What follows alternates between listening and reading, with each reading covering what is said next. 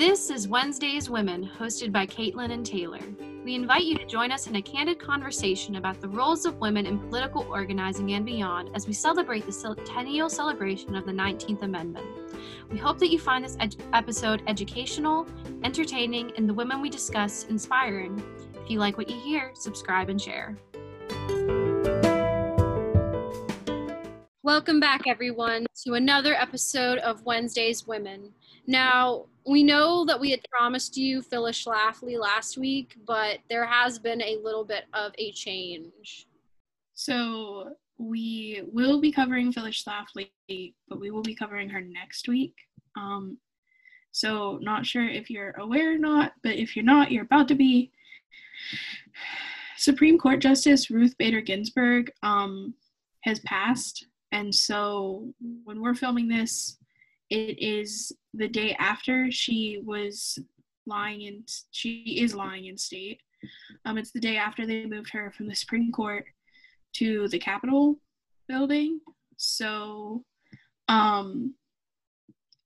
we thought that it would be okay to just shift our schedule so we could cover what we truly see as an icon and such a huge feminist, especially for her time and facing all the challenges she did.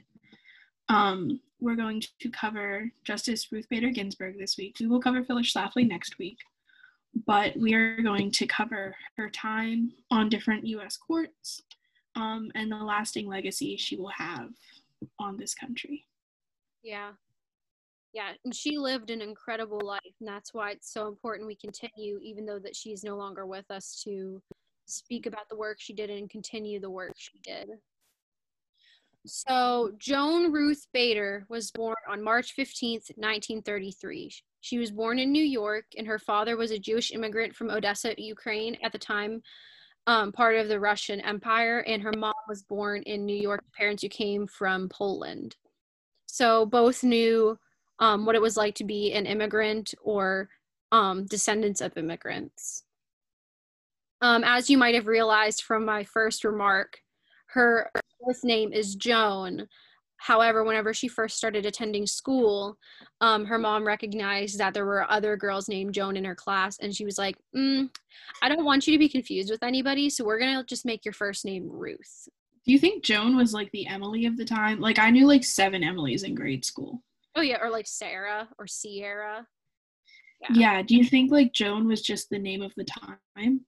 It was the name of her class, apparently. enough for her mom to be like, you know how I named you this? That was a mistake on my part. My bad. This is your new name. Happy birthday. She struggled with a lot of things throughout her young life. Her one sister passed away really young from malaria. Her mom dealt with cancer throughout her high school years and actually died the day before Ruth's high school graduation. However, she also had a lot of happy memories that really did influence like her character and the way that she lived her life outside of the courtroom. So for those of you that watched parts of her funeral, you'll know that Ruth Bader Ginsburg was Jewish, and she started at a summer camp from the age of 4, which was called Camp Chinawa, and it's a Jewish summer camp at Lake Balfour near Minerva, New York, and she was actually later a camp counselor there until the age of 18. Her family was typically not very religious. However, she did find some comfort in her Jewish faith. So her mom actually took an active role in her education, which included taking her to the library often. Her mom had actually also been a very good student in her youth, graduating from high school at the age of 15. However, at the time, she was unable to further her own education because her family chose to send her brother to college instead of her, which is really sad, but also very inspiring that she got to see the amazing like legacy of her daughter. Well, she didn't get to see it, but she was able to influence what would be the wonderful legacy of her daughter. She wanted, as we saw, her to get more education, so she was hoping that by getting her more educated, she thought maybe that Ruth would become a high school history teacher, which I just think is funny because you're on the right path, but you're very far from where you need to landmark. But for the fact that it was a daughter, I can understand. Like, at the time, it was unheard of. So it's hard to imagine what you can't picture. In high school, Ruth attended James Madison High School, whose law program later dedicated a courtroom in her honor, which I thought was really neat. Her mom ended up dying, like we said, right before her high school graduation. So she never got to see the rest of her life in person. But I think based on what she did, she would be very proud of her accomplishments. What is so sad about that to me is Ruth was valedictorian of her class in high school. She graduated top of the class and didn't attend graduation because her mother had passed. Yeah. I'm like, that's so sad, because like it should have been such a happy thing to carry on her mom's legacy as top of the class. I think that's a huge thing, and then she had to miss it, like obviously within good reason. If a family member of mine died the day before graduation, I'd be like, I'm not going to graduation. It's still sad. Absolutely. Following her graduation, she decided she was going to attend undergrad to pursue a Bachelor of Fine Arts in Law. And I think law or government. Her bachelor's was government, I think, which is basically like law, but you're not in law school yet. Right, exactly. But she did that at Cornell University, and that is also where she met her husband, Martin Ginsburg, who was studying law as well. And if you ever watch any of the online, or not online, but like the movies and portrayals of them, which Taylor and I will talk about further on in this podcast, it's really nice to see, and I think it represented them well. They always did seem to have a very good relationship, a very equal relationship, which also was very weird at the time because typically men were seen to be that superior to the wife and the head of the household, and they were more equal partners. And she said that one of the reasons she loved Martin, and she always referred to him as Marty so much, is he was the first man she met who fell in love with her brains and not her beauty, which was a very humble brag because she was like stunning when she was growing up. Oh yeah. But it is like their relationship was always interesting because he treated her so equally, and people were like, well, he's obviously more successful, and he was like, no, I'm not. No, not really. Especially at the beginning, he was, not to get ahead, but especially at the beginning, he had a lot easier of a time trying to pursue law. But while they were in college, she was actually a member of the Phi Beta Kappa and the highest ranking female student in her graduating class, which is great because she was valedictorian of her high school, highest female graduating student in Cornell, which is an Ivy League school. So a month after graduation, they got married and they moved to Oklahoma. So they waited no time. At this time, whenever they moved to Oklahoma, Ruth was actually working in the Social Security office, and her husband was serving as an active duty member of the U.S. Army. And then in 1956, she decided it was time for her to pursue her master's degree, her law degree. Yeah, it's considered I don't know. Well, I don't know how the degrees work for this, since like law school is very different than, The only reason it matters is there's actually a master's of law, but you're not a practicing attorney if you receive your master's of law. You receive, it's called a Juris Doctor, and that's like your law degree, and then you take your bar exam. And it's just considered a tertiary degree, so like you don't get a doctor of law to practice as an attorney. You just get your JD. Okay. Well, that's what she was going to Harvard Law for, which is very important because Harvard's like top of the top. However, it's really important to note in 1956, she was only one of 9 women in a class of about 500 men. And there is a very famous story that's highlighted in some of the movies we're going to talk about, which is where the dean of her college requested that these 9 women come to a dinner party with him. And she attended said dinner party, and they were placed around this table. And the first thing he said at this dinner party was like, "Welcome to the dinner party. I have a question I want to ask each of you." as women, why were you allowed to take a seat away from a man? I'm paraphrasing, but yeah. that's. But supposedly, Justice Ginsburg's response was she wanted to better understand the struggles her husband went through. And so she was enrolling in law school because he was in law school. Obviously, that wasn't why she did it. It was more just to make him feel like an ass, essentially. Too, some people have speculated too that she didn't want to appear. She didn't know where this was going to go, because you usually would want the backing of your dean, especially as a first year, because law school is 4 years, correct? 3. And so there's some speculation if she was trying to do it. And I mean, I think probably my opinion is that she did it with a tied reason of trying to be like, to be a show off to him, to be like, that's so far from where you should be talking to people like that, but also trying to like save herself in case anyone ever said that she was being rude to him, to be like, no, I'm just doing the thing. But she started there in 1956, and at the time, her husband had taken a job in New York City, and so Ginsburg transferred to Columbia Law School and became the first woman to be on 2 major law reviews, which would be the Harvard Law Review and the Columbia Law Review. And then in 1959, she earned her law degree at Columbia and tied for first in her class. So post-graduating, she had very, very difficult time landing employment because she was a woman.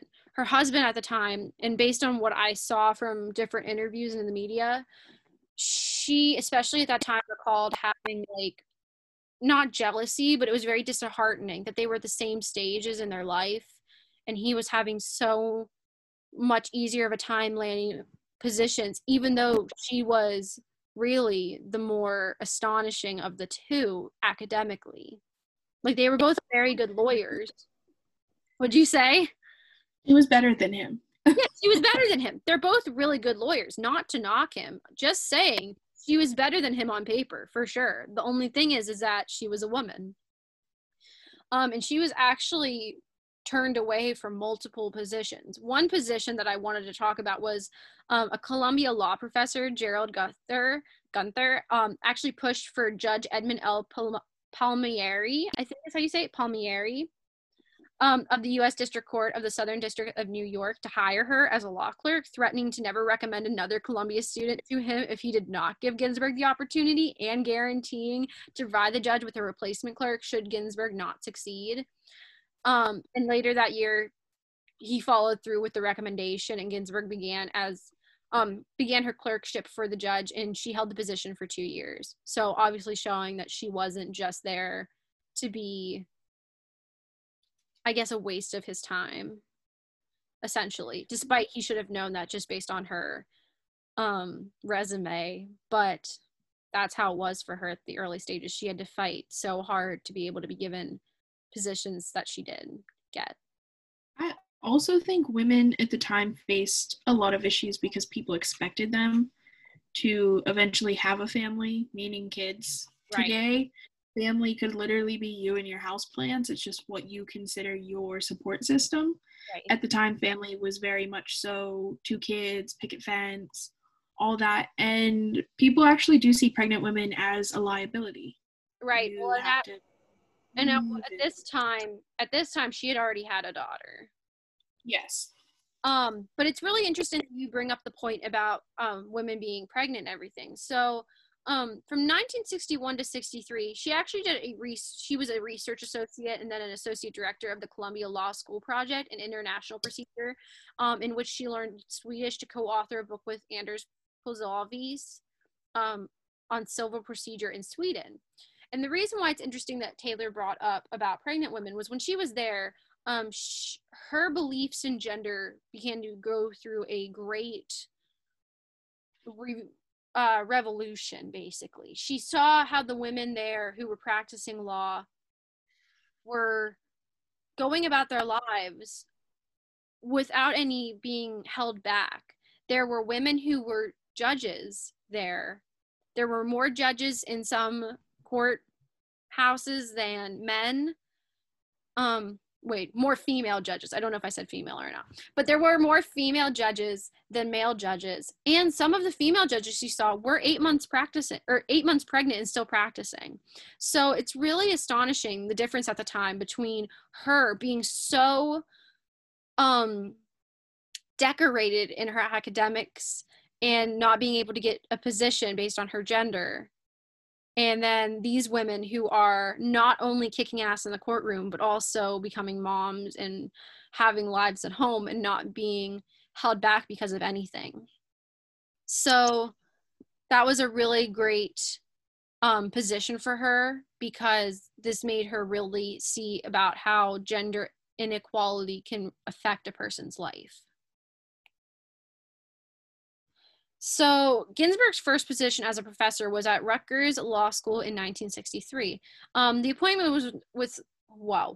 appointment was not without its drawbacks, as she was informed she would be paid less than her male colleagues because she had a husband with a well-paying job, which is bullshit. You know, we hate to see it. And at the time she actually entered academia, she was one of fewer than 20 female law professors in the United States entirely. She was a professor in law, mainly civil procedures, at Rutgers from 1963 to 72, receiving tenure from the school in 69. And I just wanted to mention, I think it's really interesting about reading about her being paid less than her male colleagues, because there's so many instances in today's society where that's still a big issue. I know there are professors at our university who have said that they came before a male professor who had less degrees than she did, and she makes less. Like, I've heard that from teachers. And I just think it's really disheartening to see that that was an issue back then, but it's still an issue now. And it's still an issue everywhere. Like, people say the gender pay gap doesn't exist. The only place the gender pay gap doesn't exist is within a union, because union, you all get paid the same, whether you're, like, you sign a contract for the same rate. Right. If you are not unionized, your female coworkers are likely making less than you. They just are. And it depends on, also their race. So there's a race pay gap. So I think the last time I saw it, Latina women have the greatest pay disparity from white men, I believe. White men. That could have changed. And quite frankly, I could be wrong on that as well. But I'm like 99% positive Latino women had the biggest gap. Yeah. No, it's really astonishing that we still have these what am I trying to say? Disparities?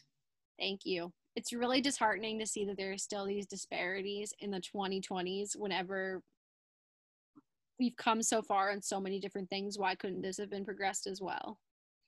And I think a big thing is just, like, it's seen as, like, improper to discuss your wages. It's not. Straight up, I will ask a coworker, like, what do you make hourly? Like, how do you compare?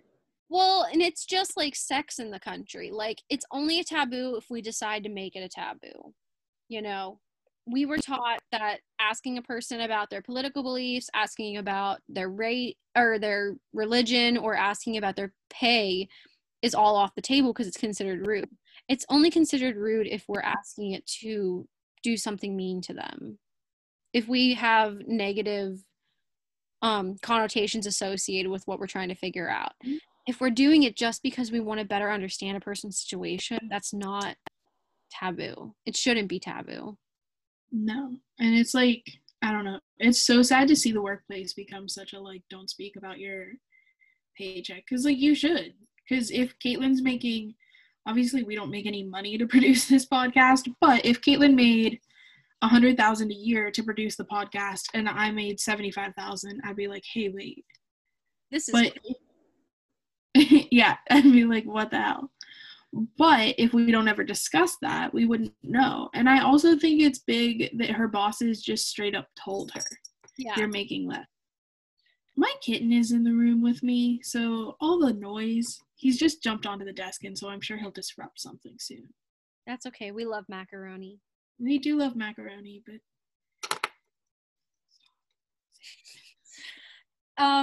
Continuing on, in 1970, Ruth Bader Ginsburg co-founded the Women's Rights Law Reporter, which was the first law journal in the U.S. to focus exclusively on women's rights. From 72 to 80, she taught at Columbia Law School, where she became the first tenured woman and co-authored the first law casebook on sex discrimination, which was a new and revolutionary title of its time, sex discrimination. She also spent a year as a fellow at the Center for Advanced Study in the Behavioral Sciences at Stanford University from 77 to 78. So she was well-versed in law school, and one of the things that was disheartening to her, there's nothing wrong with being a professor. I don't want anyone to hear this and be like, oh, they're bashing professors. That's not the case. It's just the idea that if you have your heart set on a career and you don't receive that career, any career you receive in place of it is going to be less than. And so she desperately wanted to be a practicing attorney, and so she was not really happy in any of her professorships. Right. Like, she was content. I'm not saying she was mad the whole time, but like, she just knew she wanted more. And so she does eventually get in at the American Civil Liberties Union. And in 1972, she co-founded the Women's Rights Project at the ACLU. By 1973, she had taken over as the project's general counsel, which meant she was arguing the majority of the cases before a court. Right. This was big because the first couple of cases, she was dismissed a lot just because of her gender, and they felt like a woman couldn't be an adequate attorney. I almost said judge, because she was a justice, and I was like, nope, not the word. So the Women's Rights Project and related ACLU projects participated in over 300 gender discrimination cases by the year 1974, which is huge. So you usually do go through a lot of cases at a firm, but that isn't the whole firm. That's just their project area, which translates to roughly a case every 2 days over the last 2 years. So that's pretty big. As the director of the ACLU's Women's Rights Project, she argued 6 gender discriminations before the Supreme Court between the years 1973 and 1976. Important to note, she won 5 of the 6 argued, which is an incredible record to take from the Supreme Court. Yeah. And one of the reasons she was so successful in this field is she had a very strategic method that she went about. So the goal was obviously to dismantle gender discrimination, but she knew that if she went straight at gender discrimination and just said we have to get rid of it, all the courts would throw it out and be like, no. Like, not that they want gender discrimination, just that there's like not a lot a court can do other than say this is constitutional or this is unconstitutional.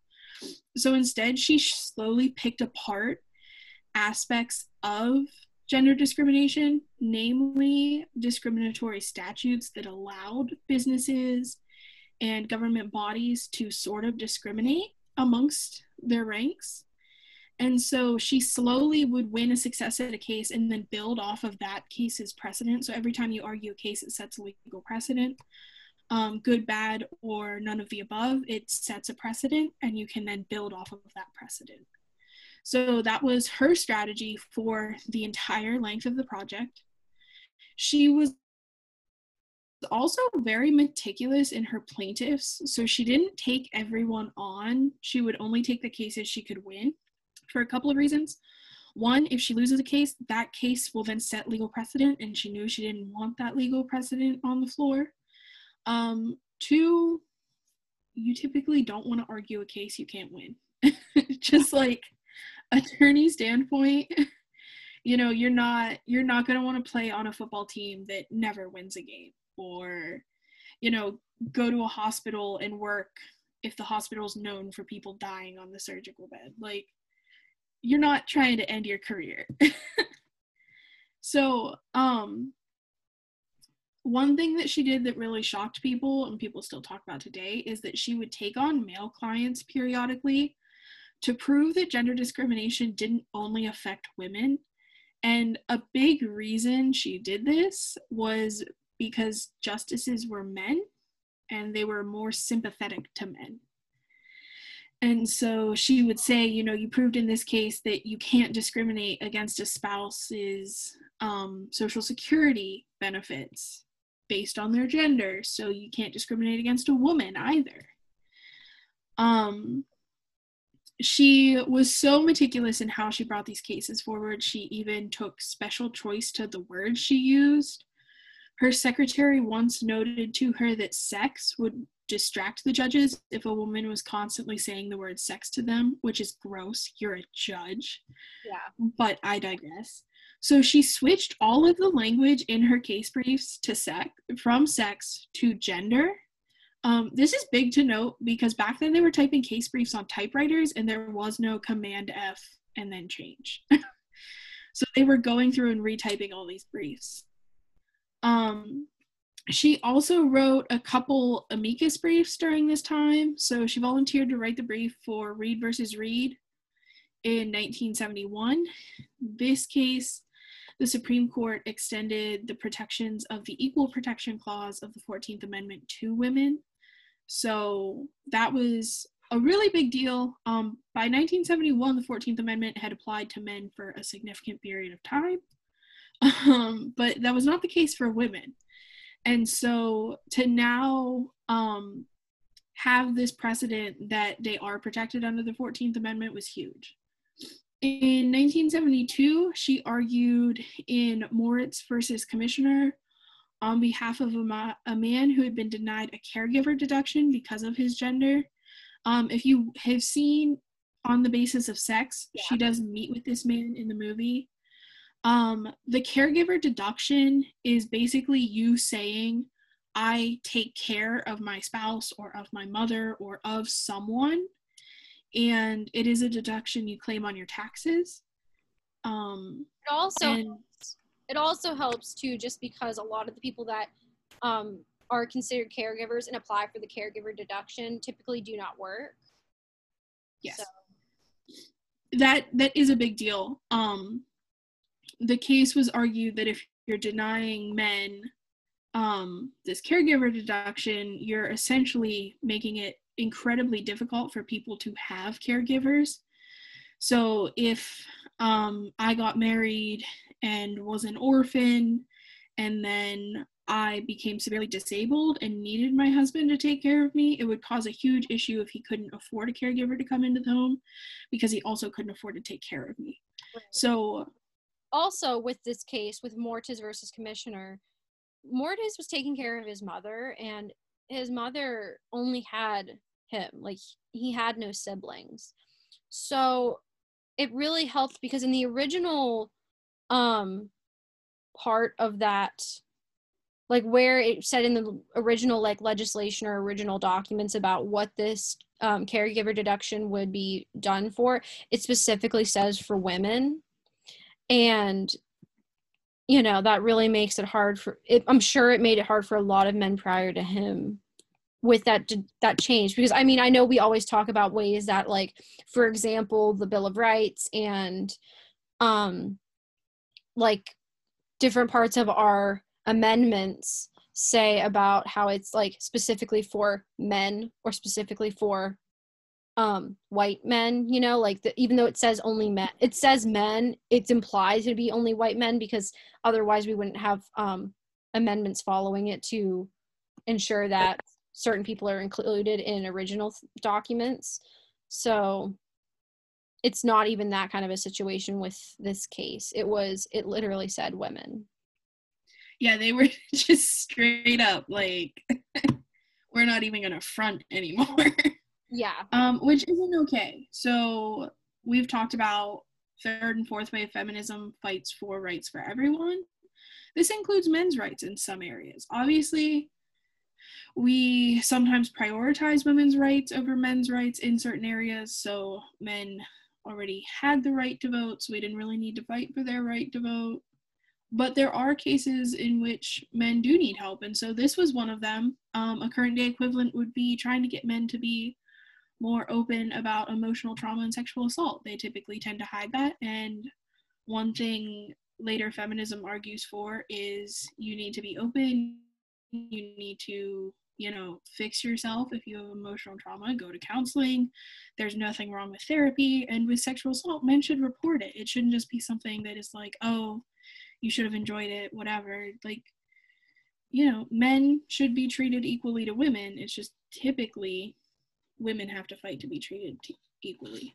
And it's important to note we still aren't there with equality for them either, because one thing I always like to bring up, if you ever go into a men's bathroom, very, very, very, very rarely will you see a changing table. And if you saw, I think it was in 2015, there was that famous picture of the guy who was doing what's it called when you're leaning against the wall like squat? A squat? Yeah, he was doing a squat and had his baby resting. Like, he had to make his legs out to be a table so that way he could change his child, not having them be on the dirty bathroom floor because there was no changing table in the bathroom, and yet there was in the women's restroom. I just put a changing table in a men's restroom. How much can it possibly cost? I mean, obviously, like, it's the women's problem. It's unthinkable that a father, because that's the other thing. Change diapers. Well, and I don't mean to like get us off topic from this, but that's an important conversation of like superhero dads, like dads that do everything, that go to work, and they're also really good dads at home. There's no term for that for moms. If you do everything, that means you're negligent to your children, that you're not spending enough time with your children. You're prioritizing your job over your children. You're missing out on your children's growing up. But with men, they aren't, if they don't have that job or, whatever, they're seen as, deadbeat dads, or they're not living up to the expectations they need to be. It's a fair point. And we are still fighting for equality for everyone. So you may have privilege in one area and lack privilege in another area. Yeah. And Justice Ginsburg fought for equality almost her entire life. I'm just going to say almost because she wasn't like officially fighting for it in high school, right, but most of her life. She also filed an amicus brief, which amicus briefs are literally like briefs from friends of the court, which is a really weird way to say like this person has a vested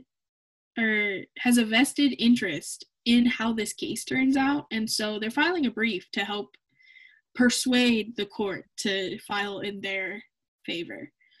And she wrote several amicus briefs in, Frontiero versus Richardson. So sorry if I butchered that.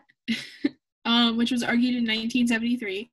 She challenged a statute making it more difficult for a female service member to claim an increased housing allowance for her husband than for a male service member seeking the same allowance. So what that means is if you're in the military and you're separated from your family, you can have, like, your family will receive a little bit of money sort of to compensate your like job. And so women who served in the 70s, they could serve. If they were serving, their families received a smaller allowance than families who had men serving. And the reason behind this is they felt like the men should also have a job, whereas the women of male service members wouldn't have a job. They would just be taking care of the family.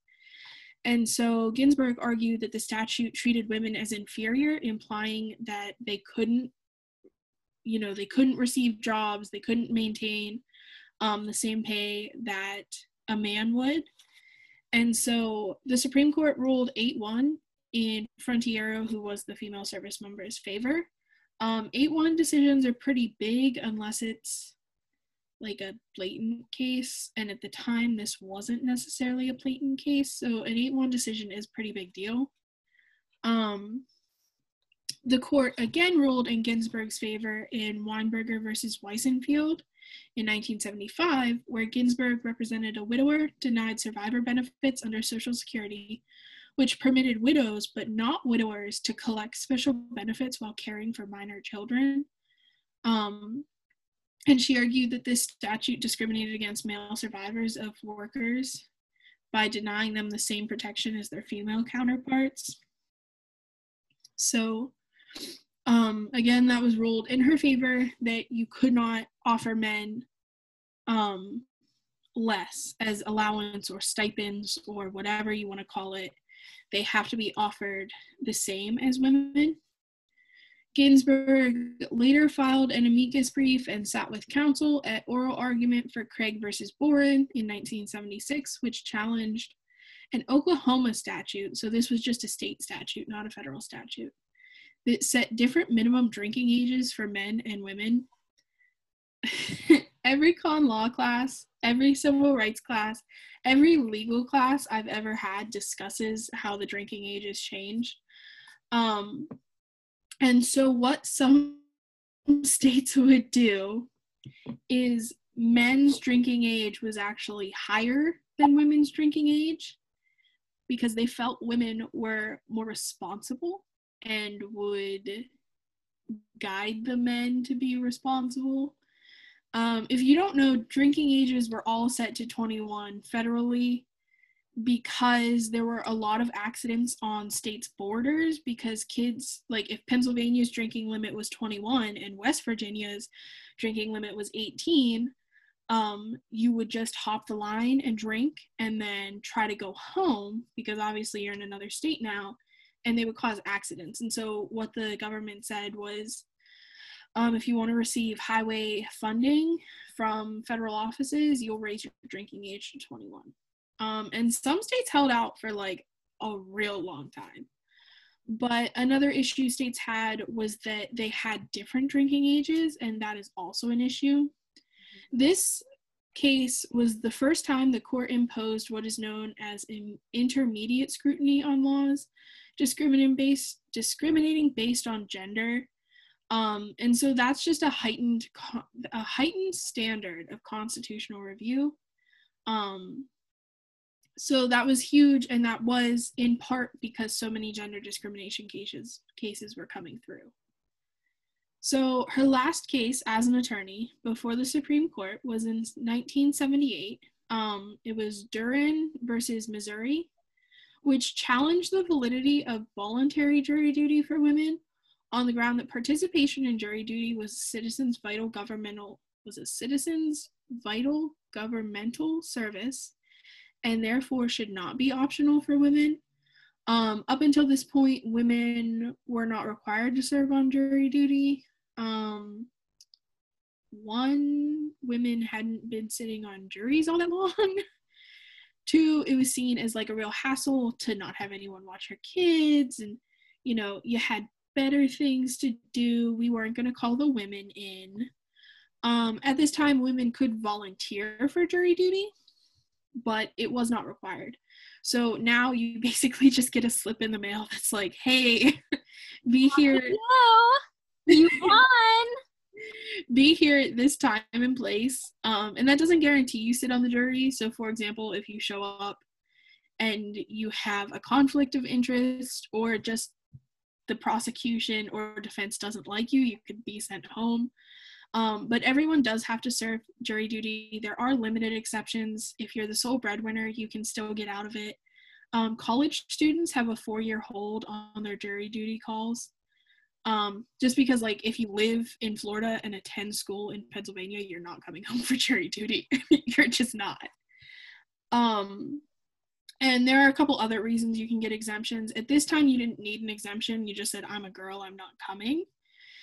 And so Ginsburg ended her oral argument, and at the time, he was Associate Justice, William Rehnquist, asked Ginsburg, you won't settle for putting Susan B. Anthony on the new dollar then? Interesting that we're still discussing putting Susan B. Anthony on money. But this was a statement that, I'm trying to think of a nice way to put this. Essentially, he was saying, so we can't just placate you and get your silence. And Ginsburg said she wanted to respond, we won't settle for tokens. but instead opted to not answer the question. Obviously, you don't want to piss the court off who's deciding your fate. So she did withhold, but that is just to show you the sort of attitude she had to deal with of you won't just settle for this. Legal scholars and advocates still credit Ginsburg's body of work with making significant legal advances for women, mostly under the Equal Protections Clause of the Constitution. So without that first case, a lot of this would have been incredibly difficult. And taken together, Ginsburg's legal victories discouraged legislators from treating women and men differently under the law. You don't want to write legislation that is just going to get kicked to the court and then kicked back to you to be told it's unconstitutional.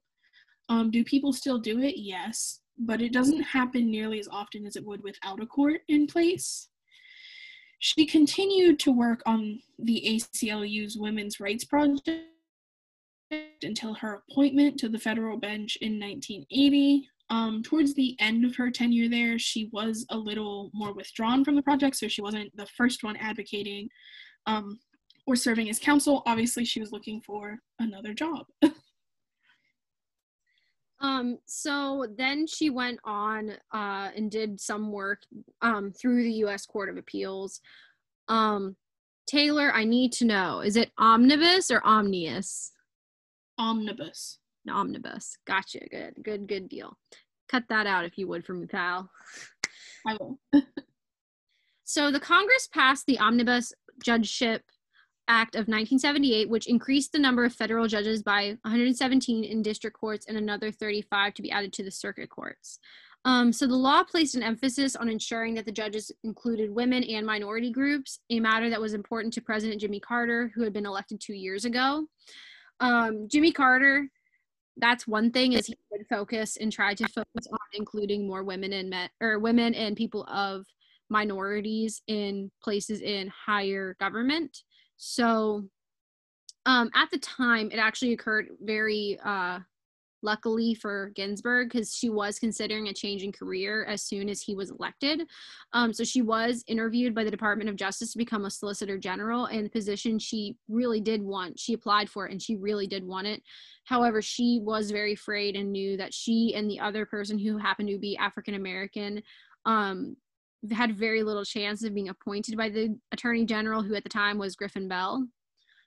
In January 1979, she ended up applying through a questionnaire that she did for possible nominees to be on the Court of Appeals for the Second Circuit and another for the District of Columbia Circuit, and she was nominated by the President on April 14th, 1980 to be placed in the seat on the D.C. Circuit Appeals Court, which was vacated by Judge Harold Leventhal upon his death. And she was confirmed to this position on June 18th, 1980, and she received her commission later that day. So during her time as a judge on the D.C. Circuit, she often found consensus with her colleagues, including conservators Robert H. Bork and Antonin Scalia, which we'll talk about more as we go forward with this, about her relationship with Scalia. Her time on the court earned her a reputation as a cautious jurist and a moderate. Her service ended on August 9th, 1993, due to her elevation to the United States Supreme Court, and she was replaced by Judge David S. Tatel. Fun fact that I'm, again, 99% sure is true. I'm almost positive it was Robert H. Bork. He was supposed to be elevated to the Supreme Court and, like, really messed up in the confirmation process through the Senate. And so I believe it was Bork who liked to smoke marijuana in law school, which isn't that big of an issue. The issue is that once he was a law professor, he often smoked it with his students. And so I'm pretty sure it was Robert Bork. I feel like I've heard this story in law class. And so what happened was, like, he was obliterated in the confirmation process. And so now if you have, like, a horrible confirmation process and end up not getting put in, it's called getting borked. Like, Yeah. it was so bad. It coined a whole new term. I just looked up Bork and Pot, and it came up facial hair, pot, and video rentals. The strange details unearthed when vetting Supreme Court nominees. So I would say, yeah, your 99% is on the money. Thanks, bud. So it's just something to always remember. So obviously, Scalia does eventually get elevated to the Supreme Court, and they did attempt to elevate Robert Bork, but he got borked, which can still happen to you today. So, hey, I just wanted to include too before we go on. I'm on the Washington Post, and I did want to include with that fun fact. So this is a quote. The leadership conference had staffers working around the clock for 4 months in the summer and early fall of 1987. A task force ultimately complied what they referred to as the Book of Bork, a lengthy collection and analysis of Bork's judicial record that they even shared with every senator. They pushed hard to frame Bork's judicial philosophy as a threat to equal and reproductive rights. Bork, whose confirmation was rejected by the Senate, was scrutinized for everything from his facial hair in one hearing by Senator Howell Heflin, who asked Bork whether he would like to offer an explanation relative to the beard, to his choice of video rentals. A then reporter for the Washington City paper obtained a copy of Bork's rentals from the Washington Video Store, which prompted Congress to pass the Video Privacy Protection Act in 1988. But yeah, so yeah. Can you get porn from a video store? I'm like, is that the video rentals that they were like, look at what this man's renting? I think at the time people could do that. Like, I think there were, yeah. Remember, for those of you that know anything about central Pennsylvania, if you're going, west, Clarion's in the west. So if you're going west on 80, going towards Clarion from central Pennsylvania, if you're going towards DuBois, Pennsylvania, there used to be a sign for a adult video rental shop, like a billboard on Interstate. It no longer exists now. It was taken down, but it was there for like 15 years or so. Do people still rent videos in this day and age? Like, I would say no. I think that's probably another reason why within the last like 5 years that got taken down, was the fact that streaming is now the great new way to get any source of media. So I'm just trying to think like how you would say like their video, like, are you going to come out and be like, this man rented the Goonies for 4 weeks in a row and like get him kicked off the Supreme Court for that? No. You come forward and you're like, this dude rented the same porno for a month. Like, people might be like, no, not him. So just curiosity on my part, I guess. Fun fact, the town I live in, New Wilmington, there's New Wilmington, Pulaski, and then New Bedford, and right on the other side of New Bedford, it's in Pennsylvania, but it's like real close to the Ohio line. It's an adult shop, and over quarantine, like towards the end of quarantine, when they were lifting restrictions on retailers, the Pulaski police had to put out a statement to please quit reporting them for being open. They're a retailer and they are allowed to conduct business so long as they follow social distancing policy. And it caused a huge like issue. People were like, oh my God, why is it allowed to open at all? And I'm like, just don't go there. It's so bad that if you go there, you have to back in so that people can't read your license plate. I'm like, wow. But I also wonder how they like survive in the age of Amazon, in which case no one would know what you're ordering. Very good. Now that we've discussed porn and sex shops, back to Ruth Bader Ginsburg, who was not borked. On June 22nd, 1993, President Bill Clinton nominated Ruth Bader Ginsburg to fill Byron White's seat. As Caitlin said, Ginsburg was actually seen as moderate at the time of her nomination. They felt like she was a nice middle of the road. Some people still see her as fairly moderate today. I would disagree. I would say she went pretty liberal pretty quick. That's not the first time nor the last time this has ever happened. And so there's a political cartoon out there of the first George Bush winding up a wind-up doll and setting it down, and it goes and then immediately veers, I think it veers left in the cartoon.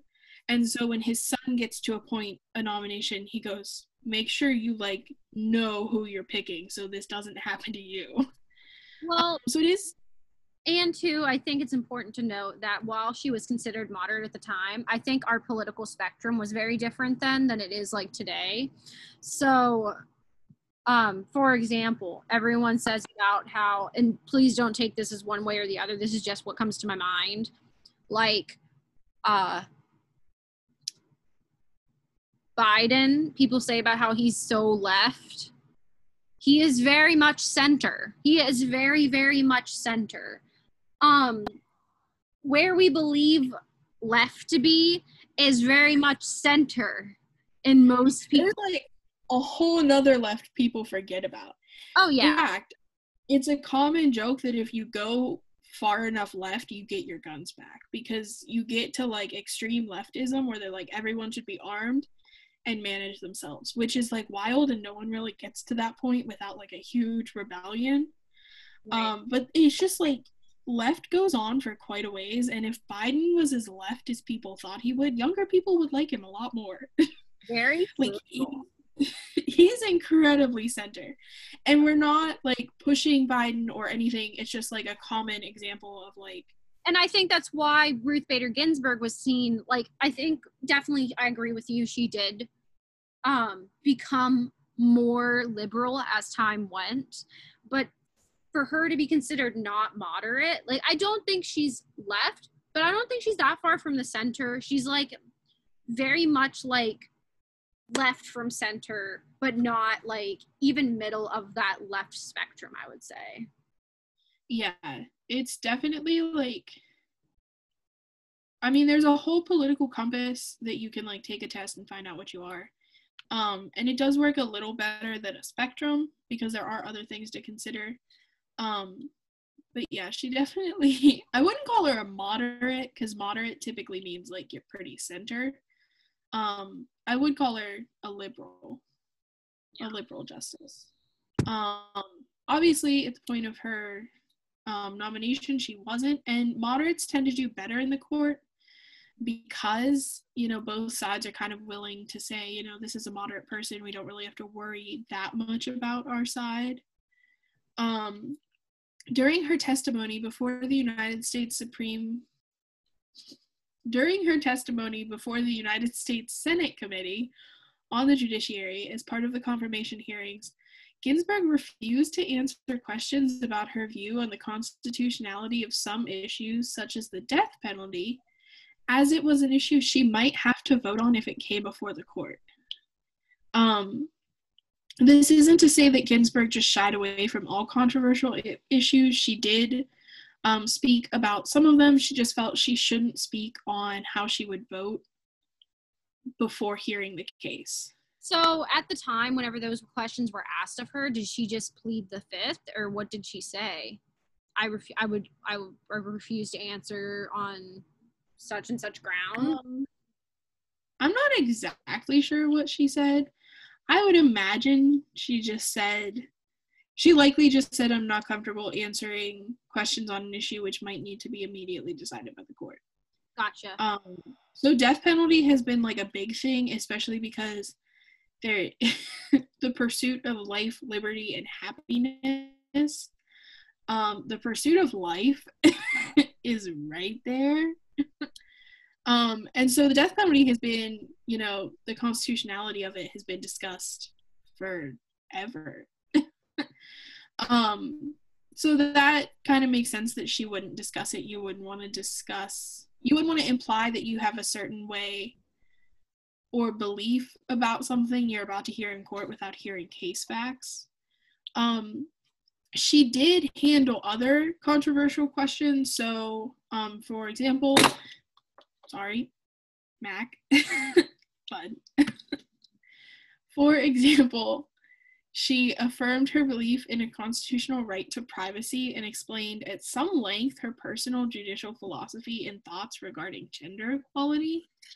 Right to privacy was pretty big at this time, I believe. There were a lot of basically, like, one case I remember hearing about is they took a they took a heat sensor to a guy's house and were trying to decide how much heat was being put off to see if he was growing marijuana. And the argument was like, if you put a heat lamp to people's house, you would expose intimate details of their life. And, like, technically the government's not supposed to have access to intimate details of your life. Right. One example was, like, intimacy within a marriage, and I was just like, I'm glad that's what you're worried about. That you're gonna pick up someone on a heat radar. Yeah, well, whenever I hear the constitutional right to privacy, especially when we're talking about, like, women in the law, it's a very common case where talking about women's right to birth control, and you can't deny people the right to obtaining birth control because that is a right to privacy between a man and a woman, or a person and their partner. That is very true. Also important to note, there was a point in time where the wording for those statutes that tried to outlaw contraceptives just said any contraceptive device, which literally includes condoms. Yeah. And so at one point the government was trying to determine if you could buy condoms. So that is, like, a huge case that comes up with right to privacy. So marriage counseling, childbirth counseling, things like that, the government should not be involved in, the court has said. Correct. So Ginsburg was more forthright in discussing her views on topics about which she had previously written. Obviously, there's no reason to hide your views on it if it's already out there. So, yeah. The United States Senate confirmed her by a 96-3 vote on August 3rd, 1993. She received her commission on August 5th, 1993, and took her judicial oath on August 10th of the same year. While on the Supreme Court, Justice Ginsburg has handed down some landmark decisions. So she authored the court's opinion in United States versus Virginia, 1996, which struck down the Virginia Military Institute's male-only admissions policy as violating the Equal Protection Clause of the 14th Amendment. I had to write a paper. You wrote a paper about it? About that case, I had to for my Women in the Law course. Sure, please. I just think that case specifically is really interesting because, like, we go to Clarion University and we have less women's sporting events, like, in sporting things available to them. Yet we have more women. So, because I know part of the, or wait, am I thinking of a different case? Am I combining cases? I think you're combining cases. You're thinking of a Title IX. I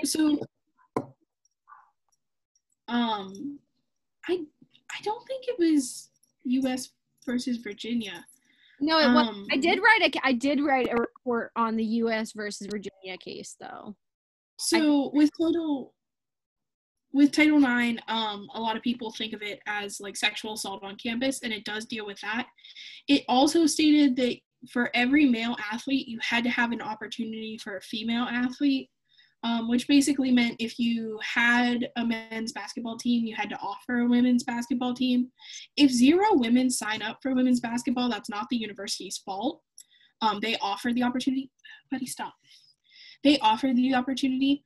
Grove City College, which is very close to me, took this to the Supreme Court, I believe. It was the Supreme Court. And it was decided that they can't force private institutions to follow this law, but what they can do is say, if you don't follow Title IX, you don't receive federal funding. And so to this day, Grove City College students do not receive FAFSA or any federal aid or grants.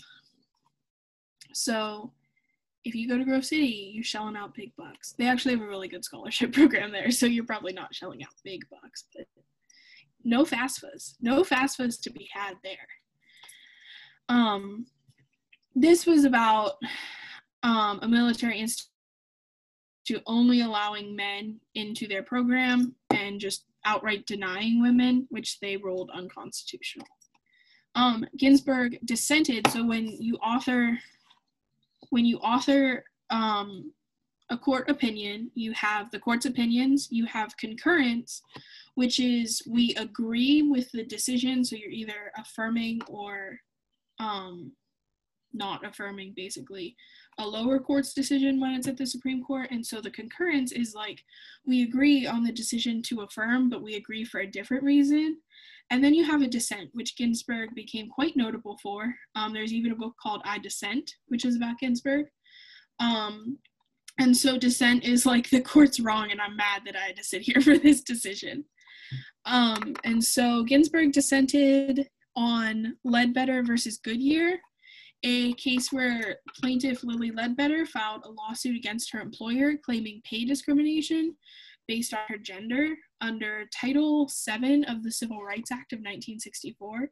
In a 5-4 decision, the majority interpreted the statute of limitations as starting to run at the time of every pay period, even if a woman did not know she was being paid less than her male colleague until later. So what this meant is you could file a lawsuit against your employer if you found out in March that he was paying you less solely based on your gender. So what you could do is for that 2-week pay period in March, you could file a lawsuit and reclaim what they would consider lost wages. What you cannot do is file for all the paychecks you received from January to March, because you technically, stop messing with it. You technically didn't file within the statute of limitations. Oh my God. I'm so sorry. I love him, but he is testing me. So you didn't file within the statute of limitations, and so you'll never get that money back. That's a huge deal because, as Ginsburg said, how would a woman know that they are being paid less if they aren't discussing their paycheck? Like, no one's getting paid less and just not taking it. As soon as you find out you're being paid less, you're going to court. So she felt that was absurd. Exciting thing happened. Following the election of President Barack Obama in 2008, the Lilly Ledbetter Fair Pay Act was passed. And this act makes it easier for employees to win pay discrimination claims. So not only is this a happy follow-up to what is sometimes a miserable case, but they actually credited Ginsburg with helping to inspire the law being passed. So that's a huge deal. Ginsburg consistently supported abortion rights and joined in the court's decision striking down Nebraska's partial birth abortion law in Stenberg versus Carhart. And so this is important because a lot of people will sometimes say women only support abortion rights because they want to be able to have one, or that they want to use it as birth control. Abortion is not fun. Like, no matter what kind of abortion you have, no matter how early you are, it's not fun. So no one's just like, oh, it's fine, I'll just get an abortion. Like, you go through counseling, and some states require that you, like, look at a sonogram before you, like, there's a lot of stuff that goes into it. And so sometimes people hear of the idea that you can have an abortion through taking 2 pills, which technically you do. It blocks the pregnancy hormone, and then it induces contractions. I'm sorry, he's eating an eraser. You have to get down. Macaroni just wants all the attention. I don't know why he's mad. I literally sat in the living room with him for 2 hours and he didn't want to sit with me, but now he's like, give me your love. He can have it in a little bit. So it's not an easy procedure, and no one's using it as their only form of birth control. So it is like a big deal to support abortion rights, and it really shouldn't be. So partial birth abortion has always been a huge point of contention, I guess. And Caitlin, correct me if I'm wrong, but a partial birth is like, so D&Es are a form of this, correct? Where you, like the fetus is non-viable or is not living, but you still have to deliver it because it is grown. So basically, and this doesn't just apply with abortions, this is for any pregnancy that doesn't go to term. If it's to a point where for some reason your body's struggling to remove it on its own, you can get a D&C, which is whenever they would go in and they would manually clean out the uterus. Okay, so this was a huge issue with partial birth abortion laws. It's sometimes misleading, and people will talk about like the baby's on its way out and you cut the spinal cord. That's not what. No, that's not true. This was about, like, technically it could have been carried or delivered, so you can't abort it. Which, quite frankly, here's my thing. If, like, I get that it could have been carried, but if it's not going to have a life, like, if there is no brain developing, which was an example used in the case, the child's obviously not going to live. We can't live without a brain. So why wouldn't you just terminate the pregnancy? Right. Well, and another thing that's also important, because in cases where women have pregnancies that are non-viable just on their own, and even if you are a woman who is going through a miscarriage, sometimes D&Cs are very important in that, because there's such a thing. Obviously, many people have heard of postpartum hemorrhage. And the reason why that occurs is your uterus is a muscle like anything else, and it has a lot of vasculature connected to it whenever you have a pregnancy. And so what is supposed to happen is once you have a child, your uterus recontracts and it prevents and blocks the rest of that blood flow so you don't bleed anymore. If you, for some reason, have a pregnancy where pieces of material, like if your placental pieces or anything like that are left, you'll get what is called a boggy uterus, where the uterus is unable to contract and you continue to bleed. So that's another big reason why D&Cs are very important as a procedure, is that it prevents any kind of hemorrhaging. So an important procedure should not make a law that you can't have it done. My opinion. Ginsburg's opinion as well. So all of this being said, on the 40th anniversary of the court's ruling in Roe versus Wade,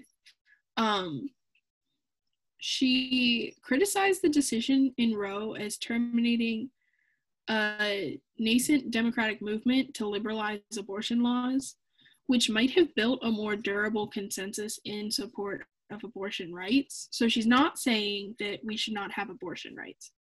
She's saying that because the court just overhauled into abortion laws, there wasn't really a time to gain a following for abortion rights. There wasn't, people felt like they didn't have a say in that decision, and so they were upset about it. And that is a valid point. People are still upset with Roe v. Wade, and people still say Roe v. Wade was basically overstepping on the court's part. I would argue that the laws that were prohibiting abortion would be overstepping on the court's part, but everyone is different. So, in addition to these cases, she joined the majority for Whole Woman's Health versus Hellerstedt in 2016, which this case struck down parts of a 2013 Texas law regulating abortion providers. Ginsburg also authored a short concurring opinion, which was even more critical of the legislation at issue. She asserted that the legislation was not aimed at protecting women's health, as Texas had implied, but rather to impede women's access to abortions. And so that's big to kind of call out a state in a decision. I'm not saying it never happens. It's just always like a real big slap in the face to be told you straight up lie to people. So I mean, I get why Texas is always mad. She was credited with influencing her colleagues on the case of Safford United School District versus Reading. This case was absurd. I do remember discussing it. And so a 13-year-old student was forced to strip to her bra and underpants so that female officials could search her for drugs. And the court ruled that a school went too far in that case, that no child should be forced to strip for school officials, especially for drugs. Like, if it's there, they're not going to stop. In 2013, Ginsburg dissented in Shelby County versus Holder, in which the court held unconstitutional the part of the Voting Rights Act of 1965 requiring federal preclearance before changing voting practices. So federal preclearance means that if certain states wanted to change their voting laws, they had to get federal approval. And so the reason it was only certain states is because some states are a little more blatantly racist than other states. And so, like, other states will try and hide it and be like, we're not being racist. It just looks kind of racist what we're doing. And some states were just like, we're racist, get over it. And so the federal government was like, hey, if you want to redistrict your districts, if you want to change your voting ID laws, talk to us first, because sometimes you do dumb shit. And so states were upset about this, and it was called federal preclearance. Alabama was one of these states. So Ginsburg wrote, throwing out preclearance when it has worked and is continuing to work to stop discriminatory changes is like throwing away your umbrella in a rainstorm because you're not getting wet. Mm-hmm. And so the idea is, the main thing was discriminatory practices aren't being held anymore, and so we don't need this. Which the only reason discriminatory practices weren't happening is because of federal preclearance. So Alabama couldn't just say, oh, Black people can't vote here. They had to go through federal oversight and say, hey, can we make this polling place like white people only? And they were like, no. You can't. And they'd be like, can we close all the polling districts in majority Black neighborhoods? And they're like, no. You can't. Nice try, though. Alabama was like, look, we're letting African Americans vote, and we're not closing polling places in African American majority neighborhoods. And they're like, but you tried. Which, these weren't all real cases. That was just a quick example. Usually they were a lot more complex than just saying, you know, certain demographics couldn't vote. Mm-hmm. So that is a huge one that definitely still impacts us today and is also very important with an election coming up and Pennsylvania just deciding a court case on ballots. Just so you know, Pennsylvania wasn't a state that was like known for racist voting practices, though they did have them. Yes. Based on everything we've already spoken about, it's pretty clear that RBG was iconic. But there's still so much for us to talk about when it comes to her as an icon for all women. So one thing she did was she was able to administer Vice President Al Gore's oath of office at his request. Ginsburg is believed to have been the first Supreme Court justice to officiate at a same-sex wedding, performing the August 31st, 2013 ceremony of Kennedy Senator President Michael Kaiser and John Roberts, who was a government economist. Earlier that summer, the court had bolstered same-sex marriage rights in 2 separate cases, and she believed the issue being settled led same-sex couples to ask her to officiate, as there was no longer the fear of compromising rulings on the issue, which I think is really cool that she was able to do something like that she believed in. Ginsburg has been referred to as a pop culture icon, which I agree with, very much so. Her profile began to rise after O'Connor's retirement in 2006, leaving her as the only serving female justice. It's at this point that I also just want to mention something that I think is pretty iconic, which is the dissenting collars. Taylor and I were talking about this prior to the start of the episode. So as Taylor already mentioned, what dissent means, for whenever a court case is going to be, like the results will be announced and they do not agree with the decision. Well, one thing that whenever she was appointed to the Supreme Court, she felt that women's appearances were not, she felt that the robes were not made for women in mind. Men typically have their collared shirt that folds over their robes. Women had no such thing. So she decided to work with O'Connor to pick a way for them to express their femininity, but also show their feelings, as so with their dissenting feelings. So they would have these usually lace detailed collars to go over their robes that could show their personality, but also their feelings, which I thought was really cool. And the big thing with that is the Supreme Court takes a picture after every decision of the justices who sat on that decision. And so Justice Ginsburg's dissent collar became very iconic because she would be sitting there with this collar and everyone would know Ginsburg thinks you're an idiot. Well, and she especially had ones for very dissenting opinions. Like she has a metal one that was like, she had a metal one that was like somewhat golden color. There's a video of her showing like her I don't know what I want to call it, like her closet of collars. It's a really cute video if you want to look it up on YouTube. But one of them is like a golden one.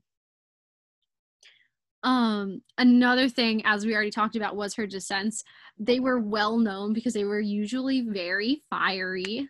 Particularly one case, Shelby County versus Holder, led to the creation of the notorious RBG, which became an internet meme on Tumblr comparing her to the rapper the Notorious B.I.G. And the creator of the blog, who was a law student, Shanna Kuznick. Yeah, I'm never gonna be able to pronounce that right. So Shanna, if you're listening, sorry. Might be. But anyhow, the student teamed up with an MSNBC reporter, Iron Carmen. Wow, everyone has bad names. Sorry, your names are great. I'm just bad. To turn the blog into a book titled Notorious RBG, The Life and Times of Ruth Bader Ginsburg. Very good. That book was released in October 2015 and it became a New York Times bestseller because who wouldn't want a book about RBG? And she actually, Ginsburg, admitted to having a large supply of Notorious RBG t-shirts, which she distributed as gifts frequently, which I think is like such a humble brag. Like, hey, happy birthday. Here's my face on a shirt. I don't even think it's a humble brag. I think it's just a boss move. Oh, no, it very much is. Just to be like, happy birthday. Here's my face on a shirt. Enjoy. And something else like we already talked about was her and Scalia's lovely relationship. So Scalia and Ginsburg were really funny together because they were very opposing in most decisions. They were very different politically. However, they were very inspirational, I would say, in the fact that their relationship was so civil outside of the courtroom, which I think is a really great example of how we should be as Americans today. Despite our differences, we should be able to be civil. And in 2015, they actually, known for their shared love of opera, were fictionalized in Scalia v. Ginsburg, an opera by Derek Wang, which is really funny, I think, because they have so much, they've said so many things about each other. Like, I know in an interview once they asked Scalia, who would you want to go out to dinner with? And they said two other members of the Supreme Court who were male justices, like that were similar in relation to them. And he didn't say either of them. He specifically, even though she wasn't an option, said RBG. So I think that was just really cool. Since 2015, Kate McKinnon, who works for Saturday Night Live, has portrayed Ginsburg. It's hilarious if you ever feel sad, like whenever I first learned that she passed, which Taylor was the one who announced to me that she had passed through text, I started rewatching all of the SNL skits of Kate McKinnon being Ginsburg and talking with what's the name of the guy she's usually with on the white guy? I don't know their name. Oh, I can't think of his name. I'm sorry, but the white guy who's usually like doing like a report, like a news report, and she'll come in and she'll be like, Colin. I think his name's Colin. But that sounds right. Yeah. McKinnon has repeatedly reprised the role, including during a weekend update sketch that aired from the 2016 RNC in Cleveland. The segments typically feature McKinnon as Ginsburg lobbing insults. She calls Ginsburg and doing a celebratory dance. They also did an episode where they had a Ginsburg rap, which was really funny. And usually most of the comedy is centered around the fact that she is older, very tiny woman, but has a lot of spunk, which I think is a great way of portraying her, but never having to like make a statement about her political views for anyone to be able to say anything bad about her. Absolutely, you have to go look up Saturday Night Live Ginsburg. You have to. They're great skits. But going back to how we found out, we were actually recording, who did we do last week? We did the League of Women's Voters. Yes. And we were yes. We were recording and I got out of recording and like my phone had like 20 notifications about it. And I was like, oh my God, tonight's terrible. Well, and it's surprising because I had no notifications until you messaged me. So my phone didn't send me the news report until after you. So you're like on the ball. I don't know if I'm on the ball or if I'm just kind of creepy. I do have her name saved on a Google search. So like whenever she made a big dissent or was a part of a big opinion, I would get like a Google alert and it was just like, check out this Google search with Ruth Bader Ginsburg. That's cool. I also, yeah, you can like tag different names. I have my name tagged in case there's a new pop-up with Taylor Boyle in it. I just like to know.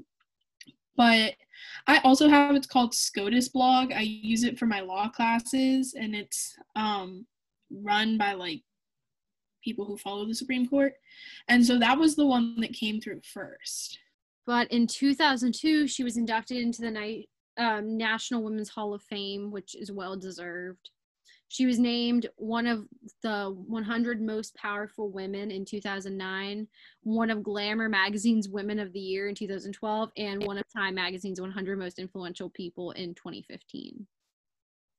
In 2019, which I found this to be a very funny thing, Samuel Adams, which is a beer company, if you do not know, released a limited edition beer called When There Were Nine, which for those of you that don't know, Ginsburg well-knownly replied to a question about when would there be enough women on the Supreme Court as when there are 9, which is a full Supreme Court. And so I think there's just so much, and I know there's many things we've missed, but she was just so iconic for so many reasons. And it's really important to remember to keep looking at everything she did for women and for just America in general, you know, even though she's now passed. She also leaves behind a pretty huge legacy on top of all of the Supreme Court cases, all of the general cases, and just the impact she had on people's lives. So she is only the second Supreme Court justice to lie in state. Lying in state is where they take you to the Capitol building and your body just sits there. Forever? No. It's so people can pay respect. Like so obviously a lot of people felt a connection to Ruth Bader Ginsburg, and so she lied in repose at the Supreme Court so people could stop by the Supreme Court and pay their respects, and was then moved to the Capitol building so that Congress members could pay their respects there, and her ceremony was held there, a ceremony. She is the first woman to lie in state, and she's also the first Jewish person to lie in state, so those are both huge. Obviously it's huge for her because she held a lot of firsts in her life. It's also huge to think that it's literally 2020 and she's the first woman to lie in state. Yeah. What gives you the qualification? Like, how do they typically, like, what types of people do they look? Is it always people in politics that lie in state? Yeah, typically. Like, if Kim Kardashian died, she wouldn't lie in state. Right. She might lie, like, somewhere in Hollywood. Like, Hollywood might have a thing for that where, like, people can come and pay respects. I don't know. It's typically politicians or people who were, like, quasi-politicians. Usually presidents lie in state if they were, like, well-liked. Most presidents lie. Most current presidents lie in state. So within our lifetime, presidents who have died will lie in state. It wasn't really a thing early on. Also, like, bodies didn't last as long as they can now early on, you know? I think it's Stalin's whose body is still just, like, chilling somewhere in Russia. And, like, you can go look at it. Crazy, yo. I think it is. I think it's Stalin. I mean, I know the czars, they have, like, a temple where they're not buried above ground, but their caskets are, like, well, I guess it is buried above ground because they have, like, little mini, like, thingies that they lay in, but it's all out and available, basically. Yeah, I think Stalin is just, like, in a glass case. People are like, ooh, look, there's Stalin. Lying in state is a little more reformed than that. Yeah. Refined than that. But it is just so people can pay their respects. So this is big for her to lie in state. Ginsburg's first book, My Own Words, published by Simon & Schuster, was released October 4th, 2016, which means there's still time for you to order a 4th anniversary edition. There's not a 4th anniversary edition, but you could order it and read it in time for the 4th anniversary, and it would make it a 4th anniversary edition. True that. So while promoting her book in October 2016, during an interview with Katie Couric, Ginsburg responded to a question about Colin Kaepernick choosing not to stand for the national anthem at sporting events by calling the protest really dumb. I don't say this to criticize Ginsburg or to make her seem like a bad person. I just think it's important that people recognize faults, and Ginsburg did an incredible job recognizing her faults. She later apologized for her criticism, calling her earlier comments inappropriately dismissive and harsh, and noting that she hadn't really been familiar with the incident and should have declined to respond to the question rather than respond with what little information she had. And I think that's a really big thing. We've talked a little bit about cancel culture on here. Obviously, not everyone deserves a platform. I completely agree with that. I myself, though I call her an icon, I would never put her on a pedestal. She is a human. She's allowed to make mistakes. And I think really the biggest thing is that as long as someone is willing to say that was coming from a place of poor information, or I was just a garbage human then, which sometimes people are garbage humans and then become good humans. I think that's really big, and I think it was big that she not only noted that she was wrong, but apologized for the criticism. In 2018, Ginsburg expressed her support for the Me Too movement, which encourages women to speak up about their experiences with sexual harassment.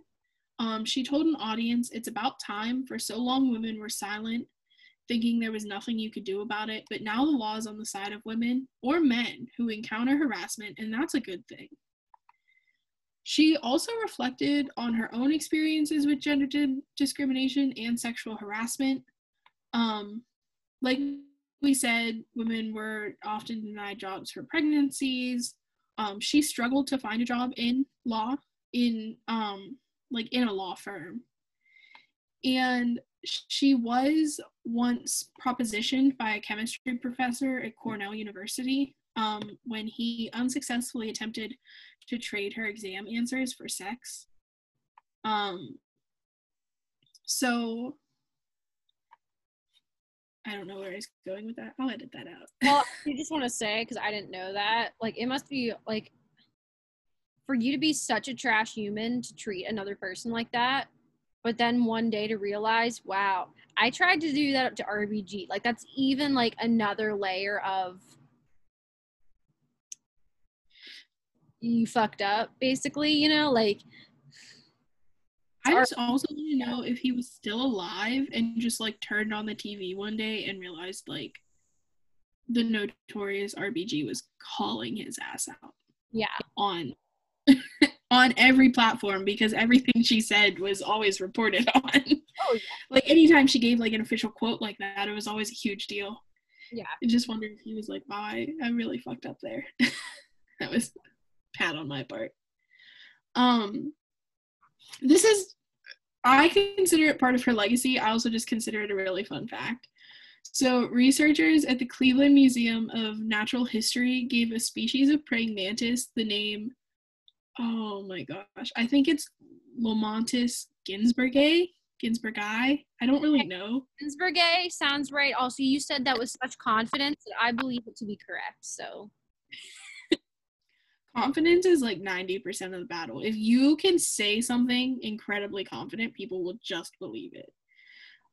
Not saying you should just lie to people, but like every now and then people will be like, oh, you knew that. And I was like, no, I was guessing that. And they're like, oh. This species was named after Justice Ginsburg. So there were a couple reasons this was. So the name was given because the neck plate of this specific species of praying mantis bears a resemblance to a jabot, which Ginsburg was known for wearing. So like back to descent collars and femininity. Moreover, this new species was identified based on the female insect's genitalia. I don't know what they look like. I don't know how you find an insect's genitalia, but shout out to the people at Cleveland Museum of Natural History who did. Rather than based on the male species. And so this was typically kind of unusual. You typically go off the male species. And the researchers noted that the name was a nod to Ginsburg's fight for gender equality because this mantis was identified by the female's genitalia. Filmmakers Betsy West and Julie Cohen created a documentary about Ginsburg titled RBG for CNN Films, which premiered at the 2018 Sundance Film Festival. Finding that fact was wild to me because I felt like RBG had been out for years. It actually came out the same year as another film, On the Basis of Sex, which focused on Ginsburg's career struggles fighting for equal rights. Its screenplay was named to the blacklist of best unproduced screenplays of 2014. So the screenplay was written in 2014, wasn't produced until 2018. Ginsburg herself has a cameo in the film. So at the end of the film, the actress who portrays Ginsburg is walking up the Supreme Court steps, and by the time she gets to the top of it, it is Justice Ginsburg walking, and so that was her cameo. Still in the idea of film and pop culture, the 7th season of the sitcom New Girl features a 3-year-old character named Ruth Bader Schmidt, and it's said that she was named after Ginsburg. Final film we're going to discuss is the Lego Movie 2. You may be wondering what that has to do with Justice Ginsburg. There is a Lego minifigure of Ginsburg in the film. Ginsburg gave her blessing for this minifigure. She also gave her blessing to have the minifigure produced as part of the Lego toy sets following the film's release in February 2019. So you can find a Justice Ruth Bader Ginsburg Lego minifigure, if that is your thing. Yeah. Or some people collect bugs. You could find a Justice Ruth Bader Ginsburg praying mantis and keep it forever. I like that idea. So now that we have gone through the wonderful, amazing, full of just everything life of RBG, we have now come to our discussion question section. So our first discussion question: which of the cases discussed today do you think is the most influential? So I'm going to say the most influential was Reed versus Reed. That's the one that established equal protections clause to women. There are a couple reasons I feel this way. One, like I said, I think it would have been really hard to get the additional legislation passed without having that one passed, or the additional rulings affirmed without having that one affirmed. I also just think it's a big deal to, for once, say our Constitution does actually apply to women. Mm-hmm. That rarely was outright said, and so I think that's a big deal to hear that. I was also looking at that one, which makes me feel like a major copycat to you, but that was what I was also going towards.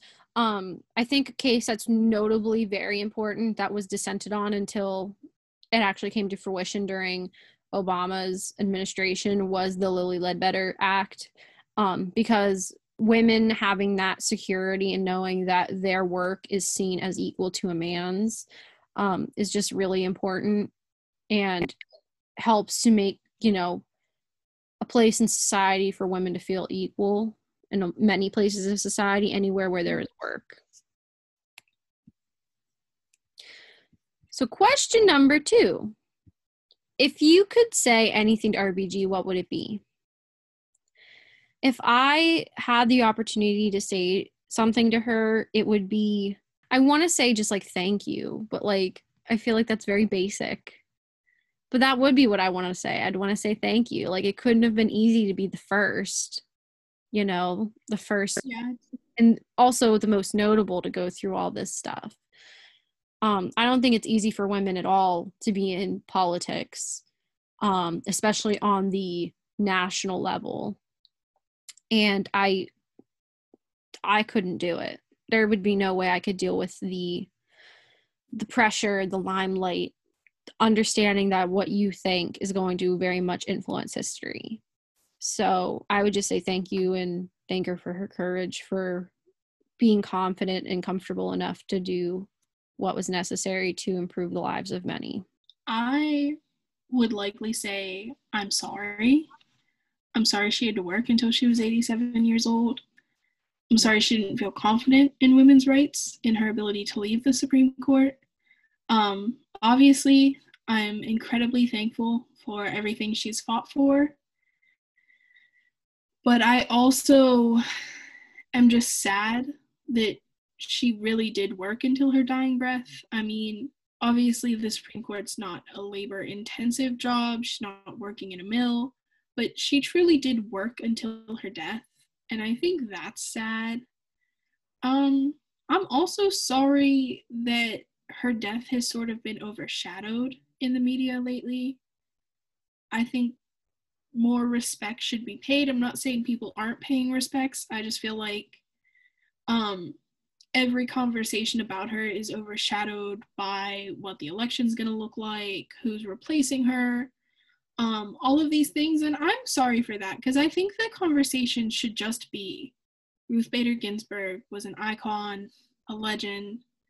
She broke barriers that some people didn't even know existed. And so I'm also sorry she had to break those barriers. I wish she could have gotten in at a firm right out of college. Yeah. Just like her husband did. So yeah, I think I would just say I'm sorry. And finally, should Supreme Court justices serve a lifetime appointment? My feeling is you don't want legacy rulings.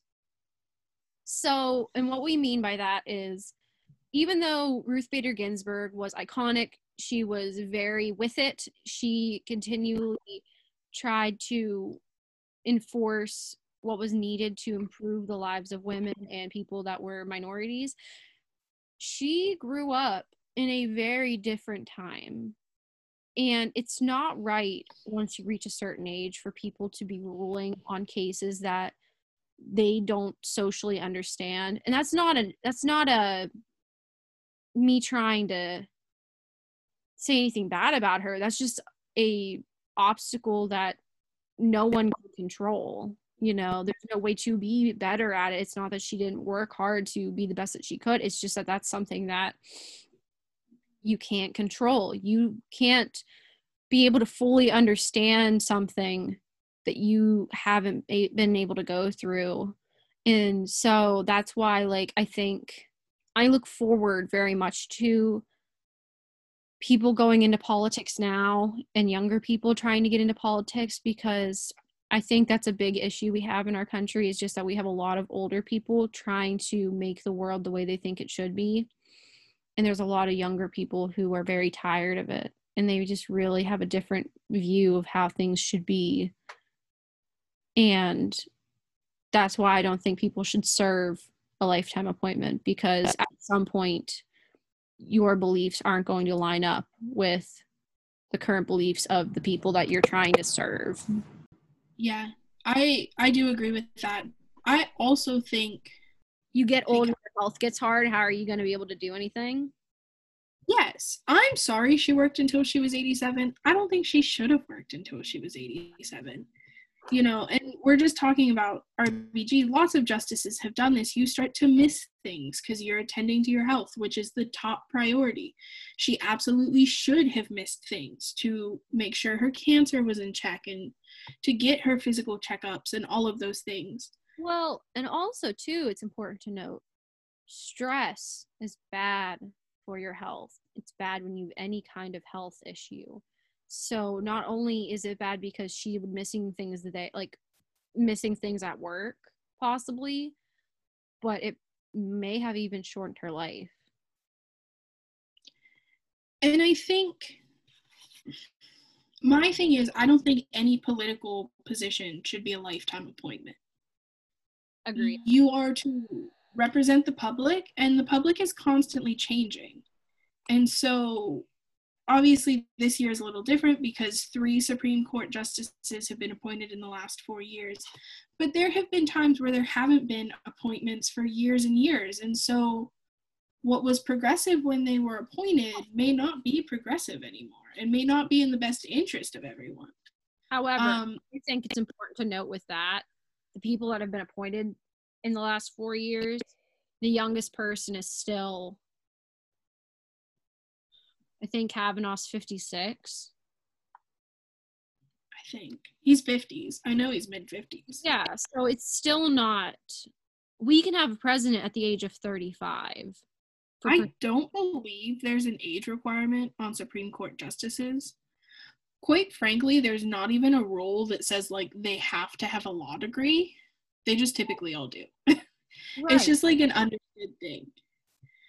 So there's no reason we couldn't have a younger Supreme Court justice appointed.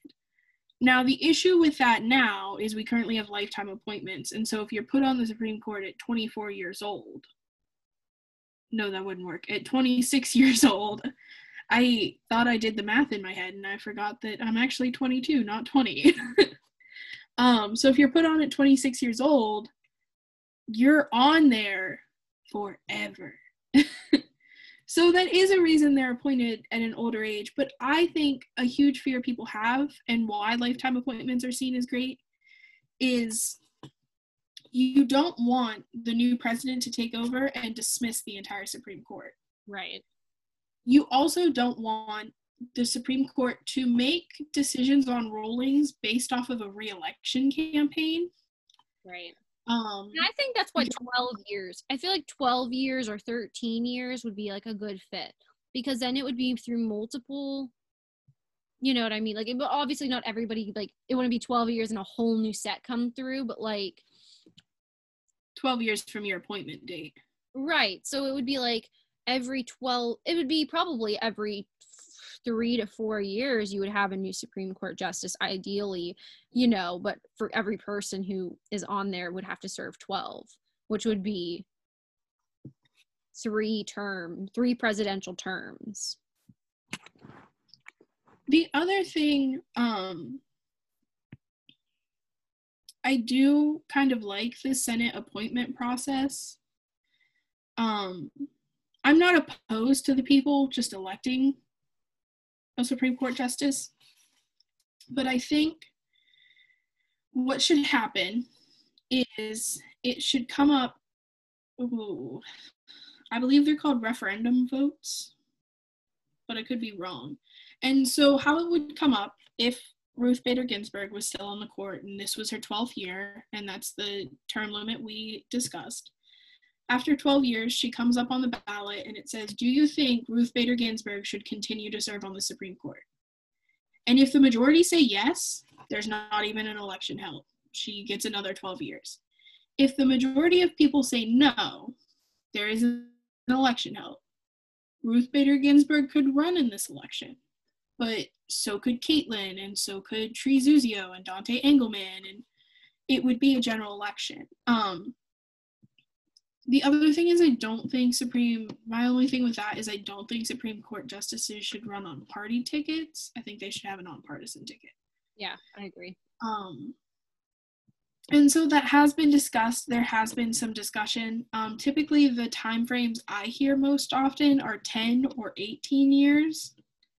And now, obviously, that's not a set term limit if you consistently get yes majorities. Mm-hmm. But I do think even with yes majorities, I still think there should be a cap. Yeah, like you serve 3 terms, or you serve until you're 65, or yes. Like, and working. Enjoy your retirement age. And I think that, like, RBG is not the only one who has done that. I just want to point out she's not like some big bad person for abusing the Supreme Court system. Lots of justices work until they die. They die in the seat. Mm-hmm. I just don't think that should happen. Like, you wouldn't want a professor to die working as a professor. Right. Like, obviously tragedies happen, but you wouldn't want your high school history teacher to be 93 years old. Like, you just wouldn't. I wouldn't. And like Caitlin said, you miss, RBG admitted she wasn't familiar with Colin Kaepernick's protests. And I feel like in 2016, that was like a huge discussion to miss out on. Mm-hmm. And so I do think I don't want to say become insensitive to the issues, but like almost aloof. Like, you're on the Supreme Court, you're RBG, you're not worried about Colin Kaepernick. I feel like similar issues come up whenever there is any discussion about privacy within the media and privacy within social media and the internet, is that the older you are, typically, just because of the fact that, like, our generation, we've gone through like 13 years of computer classes typically. So we're pretty familiar with how the internet works and everything. So it's not very hard for us to understand where they're coming from when they're explaining like privacy things. Whereas if you don't have a good grasp on the internet, it's going to be really hard to explain that to you. But as you guys can see, this has been the great life of RBG. I'm not sad we did this episode. Quite frankly, I've been planning to do this episode. So minor spoiler, we are going to dress up as our characters for the Halloween episode, and I was going to do Ruth Bader Ginsburg, but I decided because we'll be discussing 2 women that episode, I didn't want to, because I wanted to dedicate a whole episode to her. I'm just sad we had to do it like this. Yeah. I wanted her to still be chilling in DC when we did our episode. Yeah, I agree.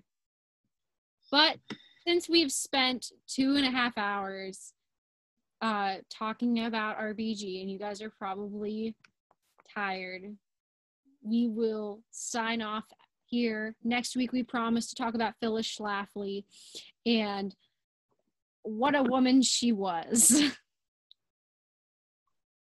What a transition from RBG to Phyllis Schlafly. 2 women, both with law degrees, both very invested in women's place in society.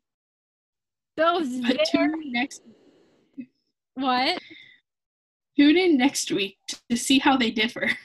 Yeah, it's pretty stark. So make sure you tune in. Okay, I'll pause it. This has been Wednesday's Women, sponsored by the Clarion University CU Engaged Coalition. The thoughts and ideas presented in this podcast are meant to be for entertainment purposes first and foremost, and we do not claim to be experts in any field. As always, thanks for listening, and make sure you go out and register to vote.